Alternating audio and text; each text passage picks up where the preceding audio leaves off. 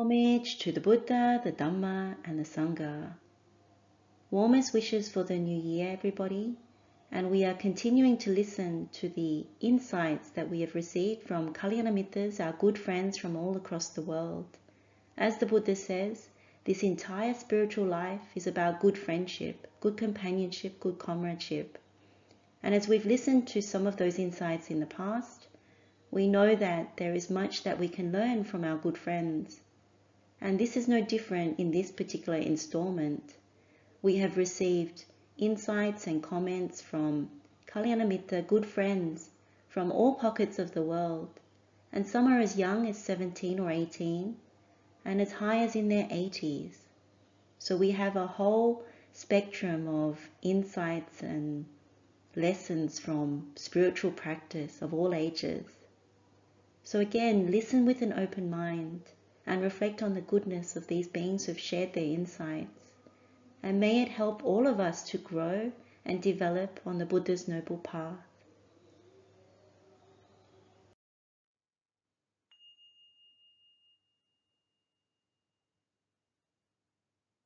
It is fascinating how establishing the mind on right view leads to right thought, right speech, and right actions.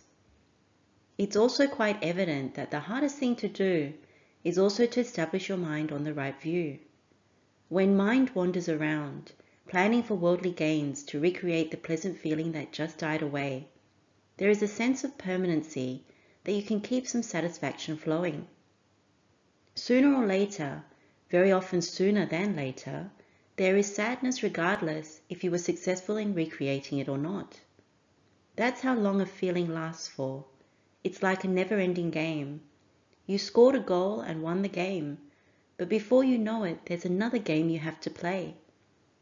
Wrong view is like a chronic disease, clouding our minds by ignoring and disregarding consequences, making us play the game again and again.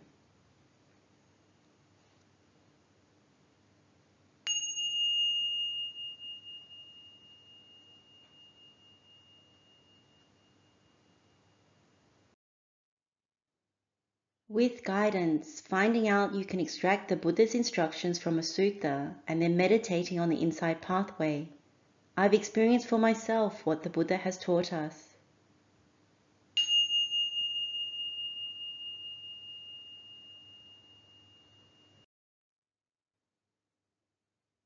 There are important lessons I learned last year.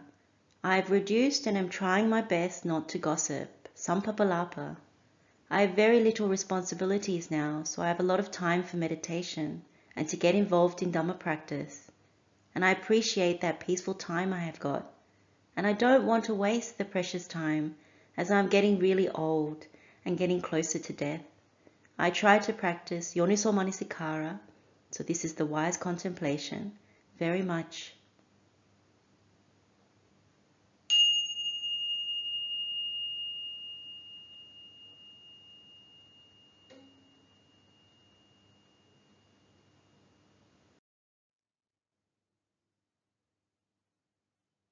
To me, the most important insight is the realizing and accepting of right view as precursor for the Noble Eightfold Path. It helped me to clear my doubt and allowed me to wisely choose the advice from other Kalyanamitta with regards to the practice and understanding of the path. One of the big impacts is the knowledge pathways as described in the sutta, and the one that clears the blockage in my mind is the Vatupama Sutta. Starting from this point, my understanding of Dhamma grew and enabled me to connect the main teachings of the Buddha, which are the Four Noble Truths, Kamma, and Paticcasamuppada. So that's dependent origination. My mind felt more calm and allowed me to watch my mind more, especially the guidance on the four nutriments.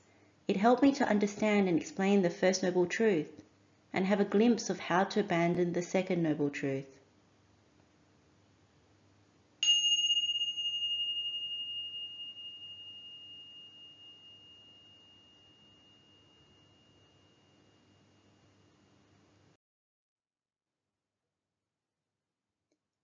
Kamma. The biggest insight from last year was about Kamma. Going against what I believed and had been taught before, and focusing on the Buddha's teachings on karma, and realizing I didn't have the right view, it's been a huge shift.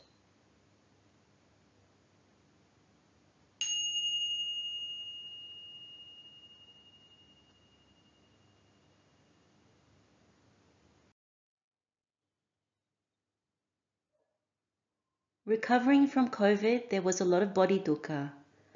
I was trying to meditate on the dukkha most of the time. I like to share this. I was contemplating how we traveled from womb to womb for eons and eons without listening to Tathagata Dhamma. How much that contemplation helped. I am so grateful for having had the opportunity to hear it in this lifetime.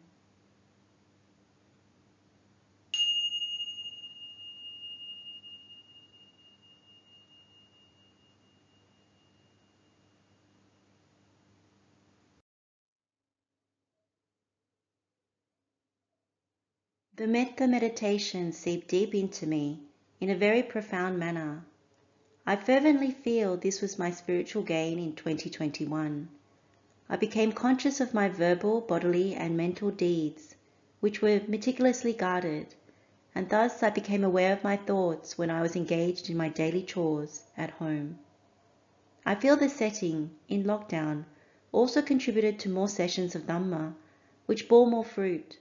Such spiritual development culminated with the Girimananda Sutta, fine-tuned with the breath meditation, a beautiful, uplifting experience for me. I truly felt my steep climb on the mountain ended with a breathtaking view, which is a moment that passes by. I have also become conscious of the dangers, gain, pride, hypocrisy, that are brought about by handling money. However, such a mindset has also brought about much confusion, frustration, and spiritual doubt too. I've presently reached a stage where I'm contesting Sakaya Ditti. This is the personal existence view. Summing up, I should say, lay life has become free of frivolous thoughts and behavior, avoiding talk about a third party, even with my husband.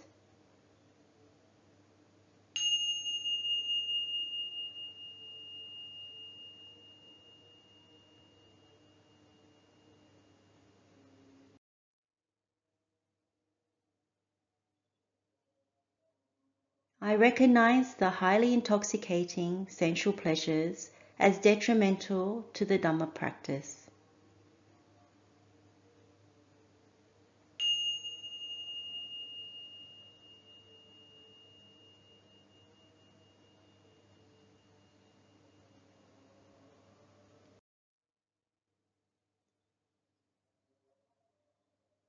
Noticing how the practice grows when you have effort, and how it can stagnate when you let the guard down and allow the things of the world to take priority. Observing impermanence in all formations, seeing through personal experience how quickly death can come, but also how strong adherences and tendencies can allure you back into forgetting about anicca, the unlastingness. Being honest about this, seeing the danger in this, and putting more effort into Dhamma practice.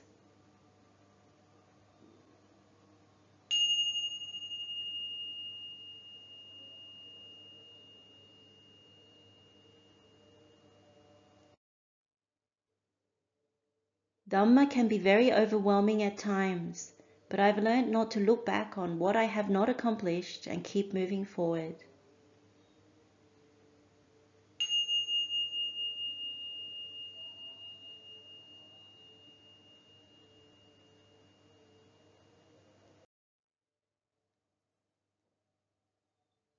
The most significant insight I have gained is that I have to work on my own self and to look to the Vatupama Sutta for guidance.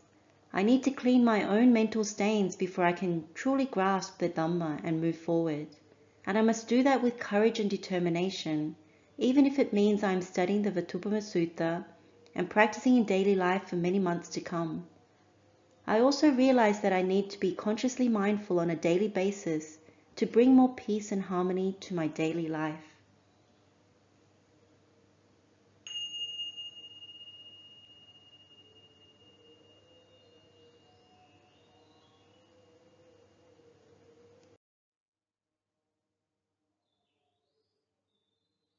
I'm grateful to have gotten the opportunity and exposure to associate more closely with Dhamma and like-minded friends and build new mind-nourishing relationships.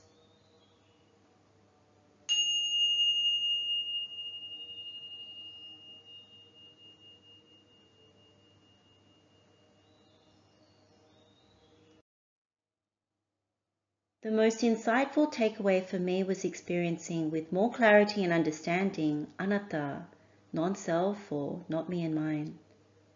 I'm beginning to realize that much of the anxiety and stress dwelling over trying to control what is beyond my reach brings much dukkha and potentially avoidable worry. But trying to view this all tangled up in a net of ego is like traveling through thick fog.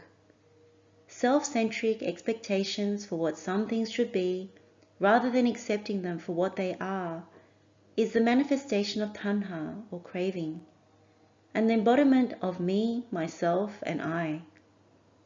I began to see this even in the relationships I have in my life. Surely there is an inclination to fulfill the duties and responsibilities we have towards our families and communities, but oftentimes we try to make love an extension of this very ego. We tend to forget that we live in a world where we cannot even control nor own our own bodies. They are aging and ever-changing. Then how can we so-called own another person, control how they feel about us, or expect them to be what we want them to be? These become increasingly evident when dealing with the pandemic and lockdown, and lifelong worthy lessons.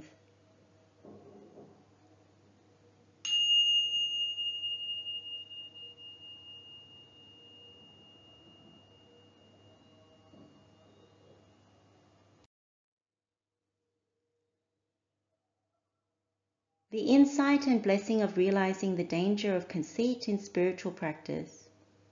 Without giving the specifics, something significant happened last year to almost take me out of conducive conditions for Dhamma practice.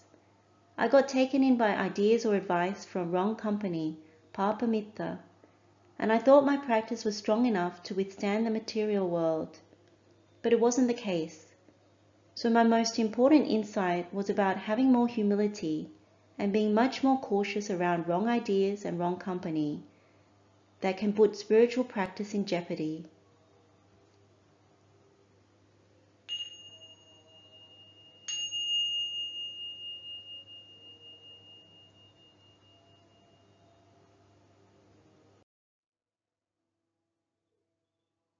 In the past years, I structured my life in a way that I understand is sustainable, in the sense that the effort required on my part is not hurting me and leaves me with time for spiritual development. I am in good relations with the people I deal with, family, friends, work. Having set up this structure that provides a sense of comfort and safety, it still does not provide a solution to the existential problem. The way I see it, it's more of a pleasant distraction. That's why I would say the most important insight was definitely understanding the unsatisfactory nature of pleasure of the senses. I know there is more understanding to be developed, but it's been enough for me to put some faith in the teaching and practice restraint, which has clearly helped develop insight and mindfulness further, to the point where I see that this way of life is becoming an obstacle on the path, and these things have to be let go of. Not out of faith, but by seeing how engaging with these things on this level prevents the mind from developing further. Mindfulness in the sense of being aware of intentions, motivations behind actions, and seeing the unsatisfactory nature of pleasure also make restraint much easier, which in turn helps develop mindfulness and insight.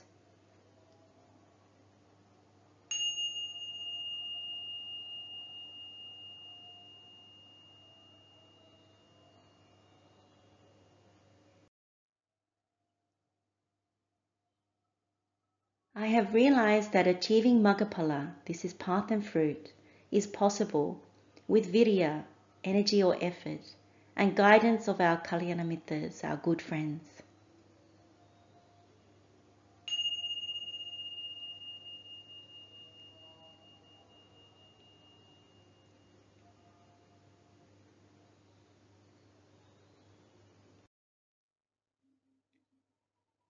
And now it's your turn. Again, if you haven't already, ask your spiritual friends, your companions in the spiritual path, what was the most important insight from their spiritual practice last year?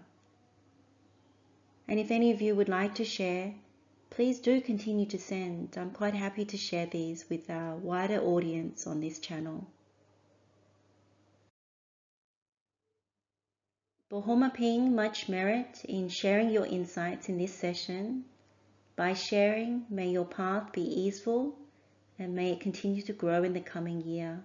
Much mudita and joy in listening to all of your insights. We can share the merit with all sentient beings. May all beings be happy and well. May all beings be free from suffering. Blessings of the Triple Gem, wishing you well. Verohan Saranai.